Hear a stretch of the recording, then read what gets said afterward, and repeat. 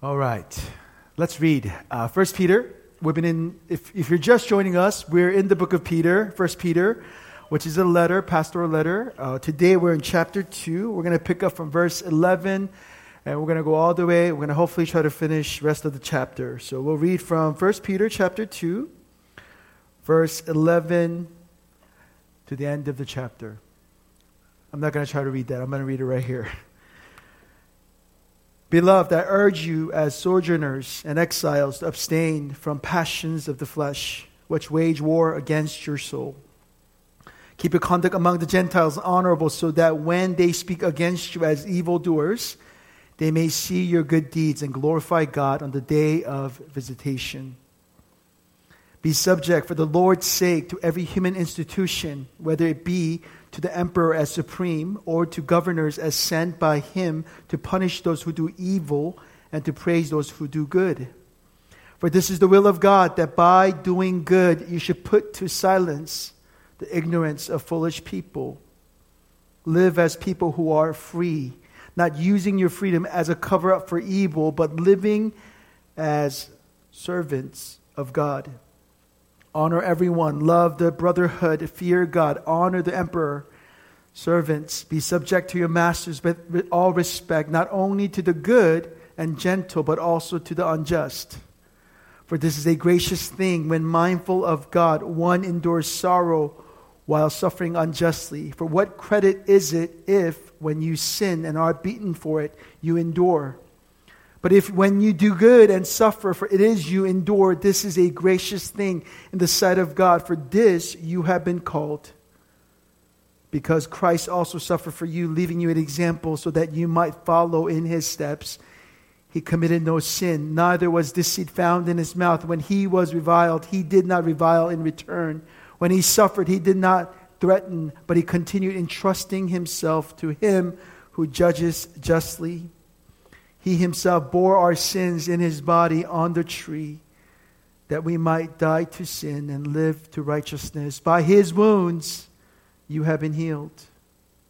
For you were straying like sheep, but have now returned to the shepherd and overseer of your souls. This is the word of God. Thanks be.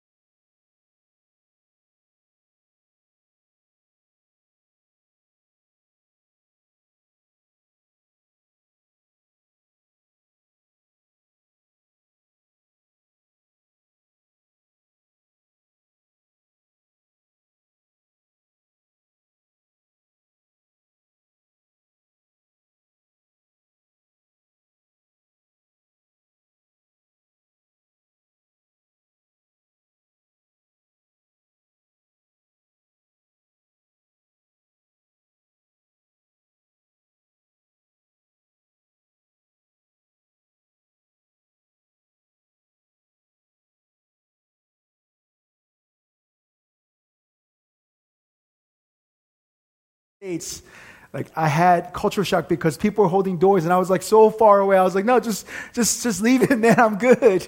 I want to relax I'll walk there, but you don't have to hold the door, right? But in Virginia, you hold the door for anybody and everybody.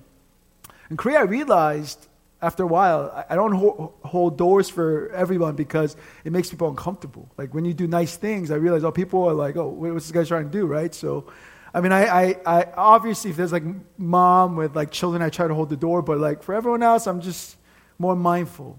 Like Friday night, you jump in a subway, you are foregoing any sense of personal space, right? They'll bump you, they'll hit you, they'll push you, but nobody's doing it out of malicious intent. It's just Friday night on a subway, right? That's what we like living in Seoul. That's part of what happens. And in our passage, Peter, in our section, we're at the heart of the letter. Peter says, this is how it sort of feels like as you've become Christian, as you've committed to this new faith. Now as you live in the world, you're going to feel like you don't really belong. You belong, but you don't. And again, we've been in the study of book of Peter, which is a pastoral letter written by a guy named Peter, written around 60s AD. And this letter addresses mostly non-Jewish Christians whom are facing tremendous level of persecution. They're doing faith in a hostile environment. And he writes to pastorally care for the struggling congregations, not just one congregation, multiple congregations in the Asia Minor, which is a modern-day Turkey. And we're picking up from chapter 2, verse 11, where Peter continues to encourage these local churches. As their pastor, as an apostle, he has these encouragements for these local churches. And we get to a place where he's talking about living faithfully in the midst of hostile environment. Not only challenges within the church, we talked about challenges in the church, but especially challenges outside of the church, with the government, with the emperor, with their neighbors, non-Christian neighbors. They were struggling. They were being dragged to prison. They were accused of things that they did not do. Yet Peter says, you have a distinct identity. You are not part of this world anymore. You are sojourners and exiles. You have not only distinct identity, but you have this new allegiance to a different kingdom. So 3 things from our text, verses 11 to 25. They all deal with 3 areas, or Peter calls us to live in these 3 ways. 1, live humbly or honorably. 2nd, live humbly. 3rd, live trustingly. Live honorably, live humbly, live trustingly. But first, verse 11, that's where we begin today. Peter says, beloved, you are sojourners and exiles. Let's unpack that a little bit, this idea of sojourners and exiles. You see, for the people at the time of the letter, different to our context, a person's faith, when you decide to become a Christian, was not simply a personal choice, but this impacted everything in life. Culture, community, and everything in between. Every holiday festival, every business transaction, private social gatherings, family gatherings had these pagan religious rites deeply embedded in them. So it was, for the original readers, the original audience, their newfound faith had, as it should, brought these many new challenges. They couldn't simply participate in many of these public and private rituals because, again, they were deeply influenced by gods of thear culture. A lot of what they did. Even Korea, when they open a business, have you seen them? They do this thing called, I don't know if it's called jeza. Okay, now I'm creating stories, but they have this pig head, right? Not anymore as common, but it's very common growing up. I remember walking by new stores and they'll have pig head and they'll put money in there, and they have these rituals very similar in that context. So it would be extremely lonely and just inconvenient to be a Christian in a non-Christian world.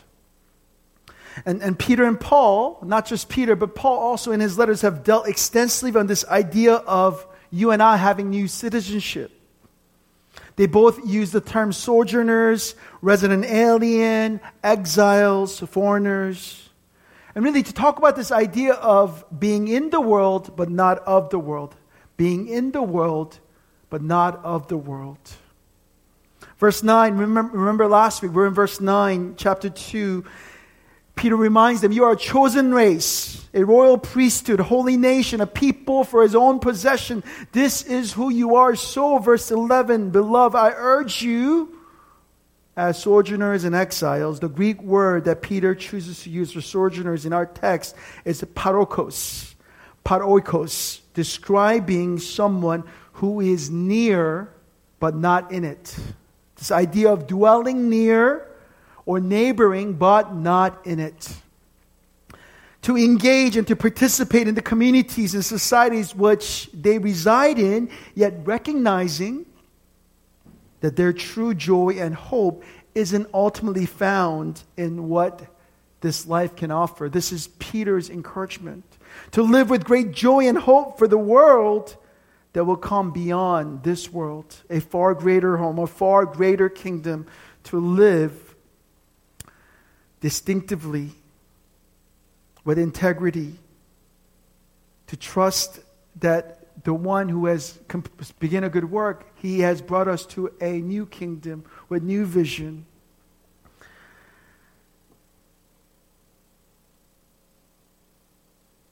And so 3 ways. Let's talk about how Peter challenges us. First, live as exiles and sojourners, live honorably. Verse 12, keep your conduct honorable among the Gentiles.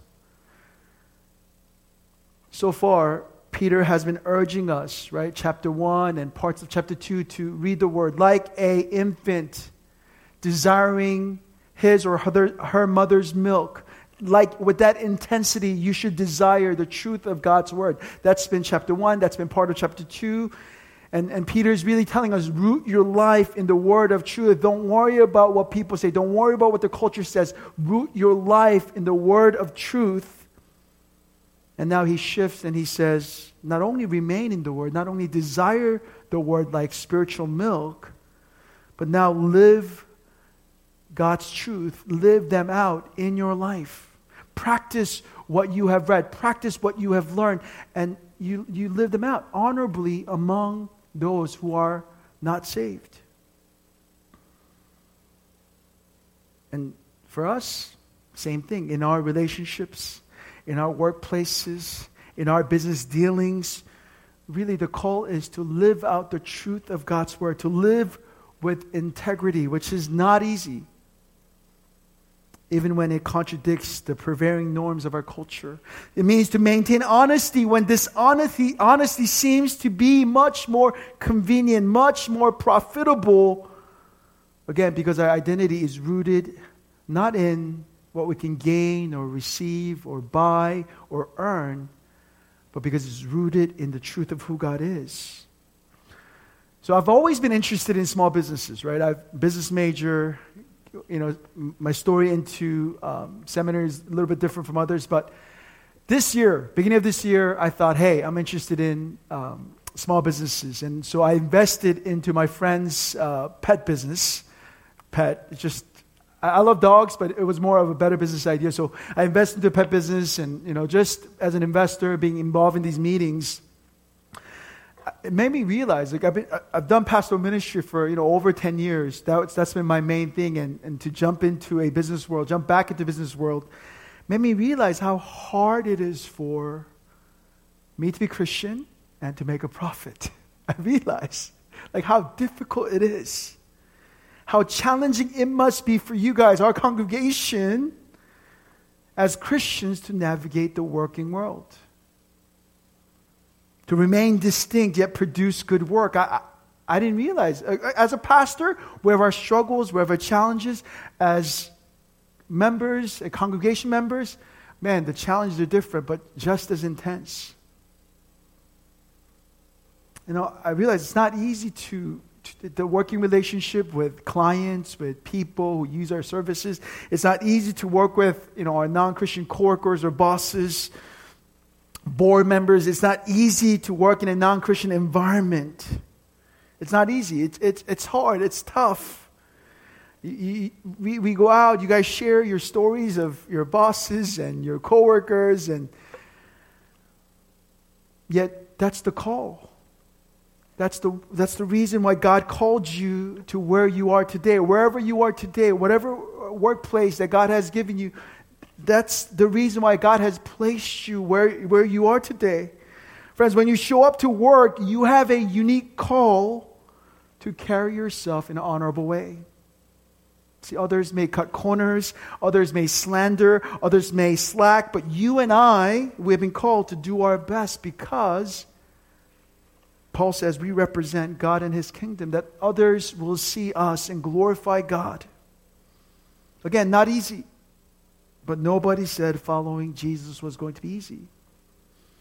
Last week, speaking about following rules and things, last week I have my driving stories. Last week I was driving. There was a lot of traffic Saturday. We were visiting a friend who was going to leave the country soon. And so, I was feeling rushed.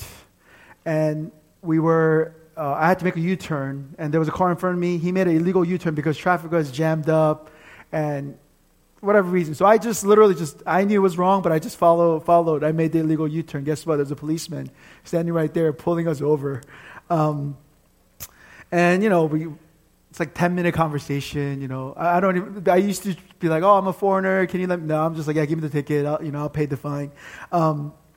So, that happened. A few days later, I was driving with Lois, and I was in my neighborhood, and there is a left turn, and usually you have to wait for the signal, right? But usually I yield on the green, and without the signal, I just turn, right? And Lois looked at me politely, and she's like, Sangmin, why do you break so many rules? I was, I wasn't really thinking about it. I was just telling Lois, we're just talking like, Lois, this is a stupid rule. Like, the light takes forever. Like, cars are not coming. To me, the law doesn't really make sense. Law is supposed to serve us people, but law doesn't. So I said, because it doesn't make sense to me, I don't follow them. And then I was like listening to myself, I was like removing myself. I'm like, that sounds ridiculous. That just because the law doesn't make sense or the law doesn't work for me, I choose to ignore it, right? And I'm thinking, that sounds so dumb. Like, you can't do that. Law is there to protect you and protect people. And just because it doesn't work for you or it doesn't make sense to you, you can't break it. Right? I'm having it's me and Lois, but I'm having conversation with myself. I'm like, oh, Lois, I'll take that back. We'll talk about it later. I don't know what I'm talking about. Yet, when you think about our approach to living honorably, or our approach to trusting and obeying God's word, we do that so often with God's word. Some of us, this is how we approach God's word, right? If it makes sense, if it's encouraging, if it's fitting to our season, we're like, good, yes. But as soon as it becomes hard, or it becomes challenging, or it becomes difficult, what we do, we just say, oh, well, it doesn't really apply. I'll come back to it. Many of us approach God's word not as infants. That's what Peter suggests, like an infant, hungry infant desiring its mother's milk. But many of us, we approach God's word, or we obey God's word as an entitled 6-year-old. I have a 5-year-old, and she's very picky about food. She's like, I want this, I want that. I'll eat this, I won't eat that. And I feel like sometimes, not all of us, maybe just me, we have this sort of funny relationship when we think about obeying and living honorably. If it makes sense, we'll do it. If it doesn't, we won't. If it feels good, we'll do it today. Tomorrow, we won't.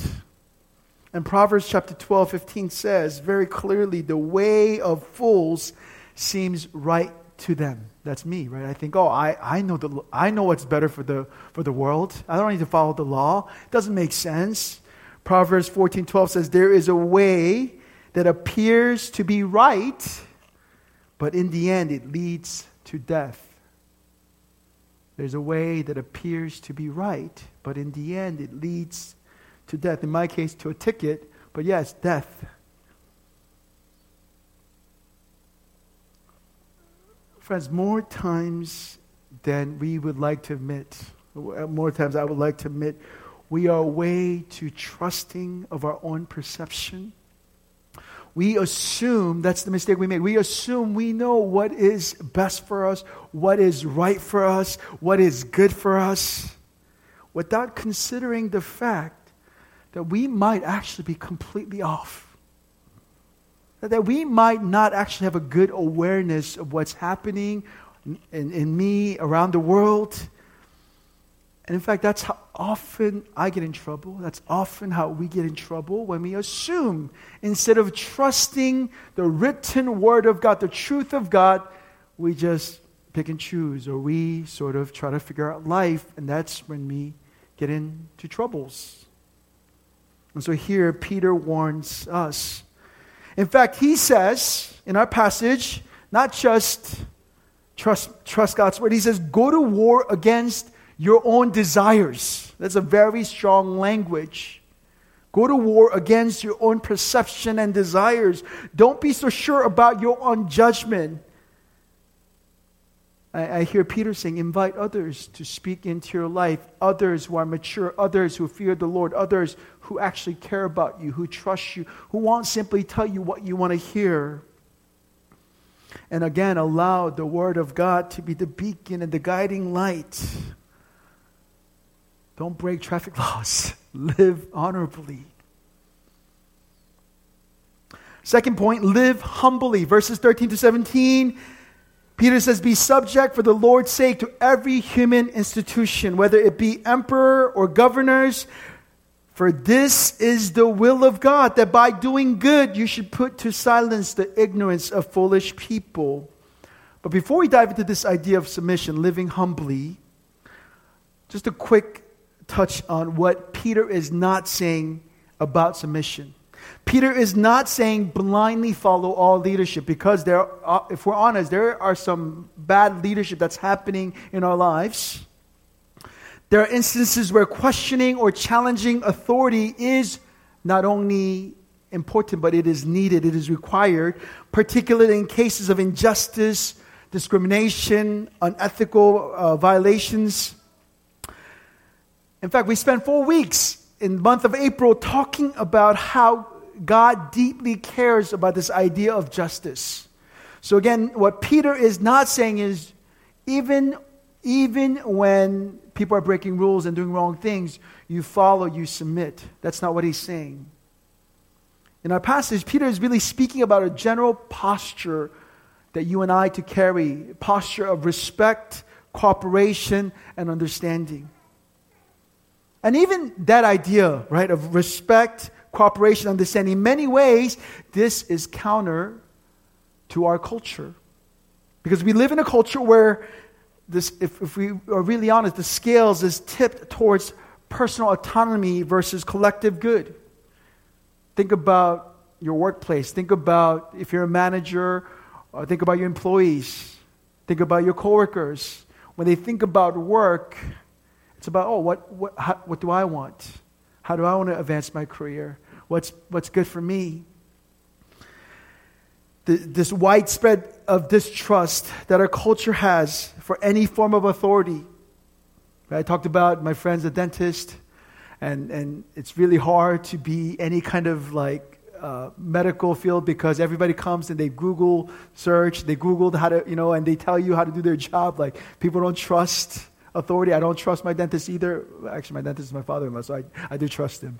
But other dentists outside of my father-in-law, right? We don't like authority. There's this trust because there's been abuse of power. There's been corruption, and we operate in a culture where we are skeptical and questioning of those in power have become deeply ingrained in our culture. That's probably not just with our government, not just in our workplace, but also with the church, right? There's just been so much corruption and brokenness. So when we approach even a local body, it's like, can I trust the leadership here? And if you think about the context, Peter is writing to a group of Christians who are living in an extreme hostile environment, who are put in prison. Things are being taken away. They're not invited. And verse 18 to 19, Peter says, if you're a Christian servant, if you're a Christian manager, if you manage someone's household as Christian, be subject to your master with all respect, not to those who are good and gentle, but even to those who are unjust. And that sounds like a very, very difficult thing to do, to submit to unjust leadership. Not just to people who are nice to us, but people who mistreat us, people who accuse us. Yet Peter says, verse 6, you are free. Right? You see verse 6, Peter says, live as people who are free, people who have been set free. That freedom that you have received through Christ, live in that reality. Because that freedom, Peter is saying, cannot be taken from you. In verse 6, so he says, live as a free individual, but live as servants of God. How does freedom and being a slave, because I think Peter here has this idea of house slave, right? Not in North American context, but in their context, like a manager or someone who's, he says, you live as free servants of God. Friends, only those who are truly free can choose to submit to authority, because genuine submission always requires a sense of autonomy and agency. Only truly free individuals who possess the ability to exercise their own will and make independent decisions can willingly submit to authority. When people are oppressed or coerced, their submission is not genuine. They have no choice. True submissions require trust, respect, and autonomy. Sometimes I think it's easier to just follow because you have no choice. To have a choice and to choose to follow, especially people that we may not feel like they're worthy to follow, that's much more challenging. Yet verse 15, we might not like this, but Peter says this is the will of God. That there are times, friends, what he's saying is there are times we might be in a situation, we might have a boss, or we might have a teacher, or we might have some kind of authority in our life that we might not like. They might mistreat us. And Peter says, well, you still choose to not be their servants, not to be a slave to your boss or to your teacher or whatever authority, but to God. Because that freedom that you have cannot be taken away, or that freedom that you have will remain with you. And in verse 15 he says, by doing good, you should put silence the ignorance of foolish people. What Peter's saying is our weapon against ignorance, because we have a lot of ignorant people in our lives, right? We have a lot of ignorant leadership over our lives. Peter says weapon against ignorance is what? It's not retaliation. It is not fighting back. It is not lashing out. It is not slander, but it is humility. Peter says, our humility, when you and I approach them in humility, that's going to silence any ignorance. Yet, this is not easy. It's easier to slander someone we don't like. It's easier to walk away from that relationship or walk away from that job. It's easier to retaliate and fight. Trusting God in the situation that we don't like is not easy. Trusting God's plan and vision for our season is not easy. Trusting God that He isn't orchestrating evil but good is not easy, because we feel like things just are terrible and things are just so hard. Like that song we sang, our sister Joyce picked a wonderful song. I'm going to choose forgiveness. I'm going to choose death. Like that, when I was singing that, I was like, these are intense lyrics. And can we really sing this with genuine obedience? Like choosing Jesus' way. Yeah, verse 19, if you look at the text, Peter says, this is a gracious thing when mindful of God. You see verse 19? This is a gracious thing when we are treated unjustly by authority in our life. Peter says this can be an opportunity for you to experience the grace when you are mindful of God. The term mindful of God in verse 19 needs to be highlighted here, right? It refers to being aware of God, being in tune with God and His vision and His purpose. So even when we are mistreated, if we remain mindful of God, that God is the ultimate authority, that He's the ultimate one who makes decisions about my life. He's the only one who we answer to ultimately.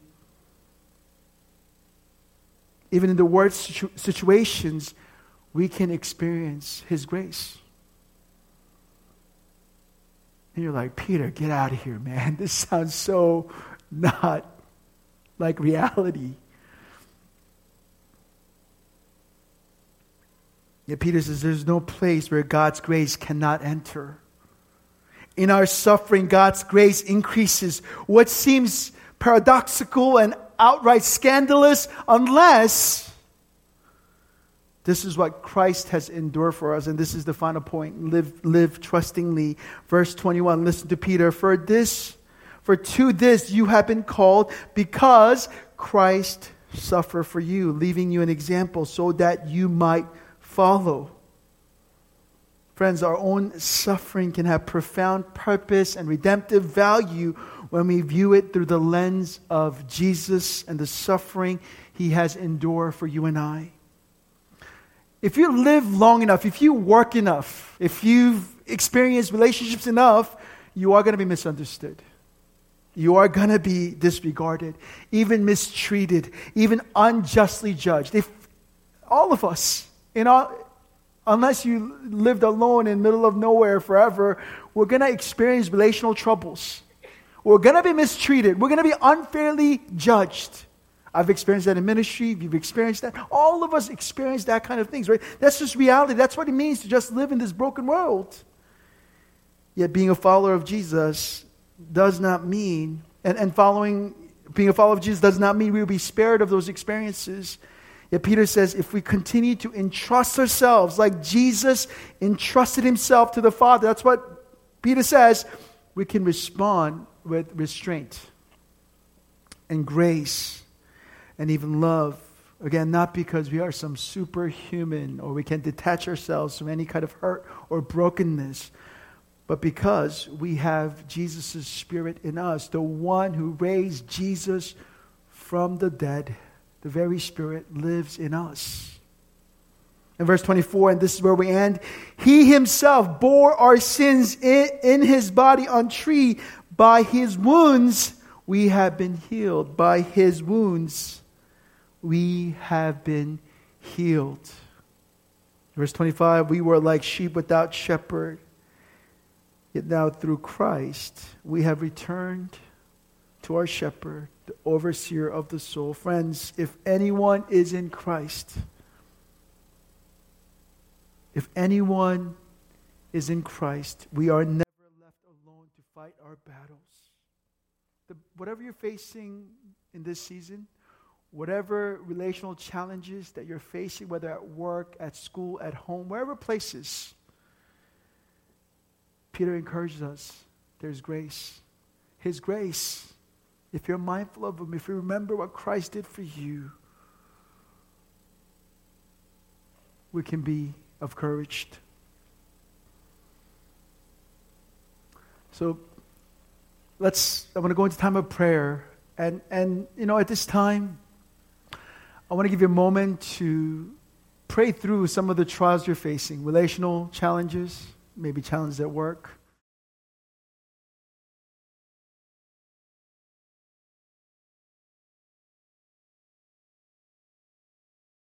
This is what I'm struggling with. This is